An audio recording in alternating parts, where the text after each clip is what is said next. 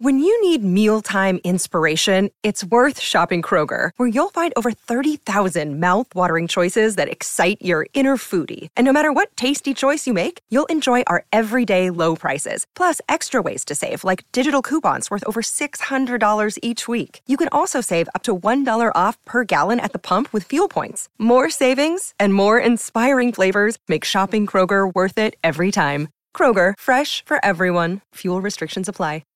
Hello and welcome to the Days Plays podcast. Miles Fitzner here from AFL Nation at the conclusion of the St Kilda and Fremantle match here from Marvel Stadium, where St Kilda overran the Dockers in the last quarter to win 10-7-67 to 7-10-52, a 15-point margin after, the Dockers held a 12-point lead at the 17-minute mark of the third quarter. Here is how it was called alongside the great Adam White and Josh Jenkins for AFL Nation. Handball across to Frederick. He lines up, shot it straight through the middle.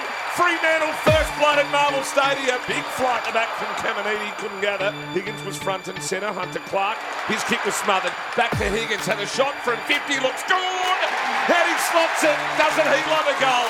Good kick to Marshall. Will go up and not quite take it. Back of the pack. Owens is high. It's high. It's there. It is there.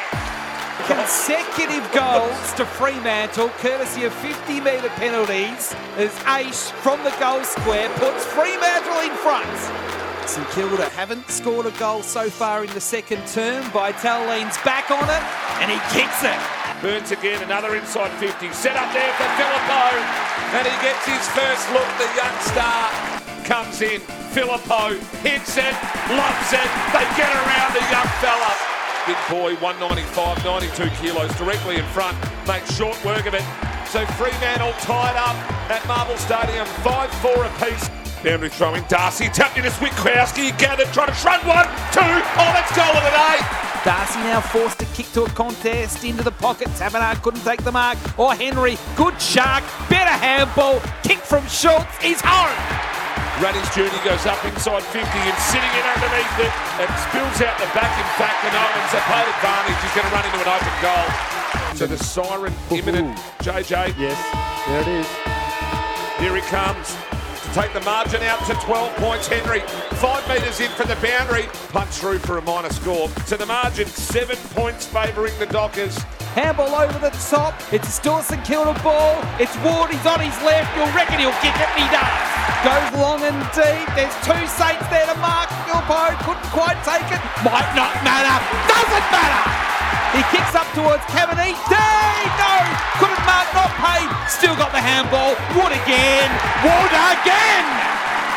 Zane Cordy from just inside the 50. He's hit it well. He's hit it very well. 5 in a row to the Saints. Those were the highlights from the game here at Marvel Stadium. Now let's take a listen to Josh Jenkins' summary on the full-time siren. Oh, it was an arm wrestle. It was 2 teams just feeling themselves out. St Kilda lacking some big bodies ahead of the footy. They'll get those back and they'll need them.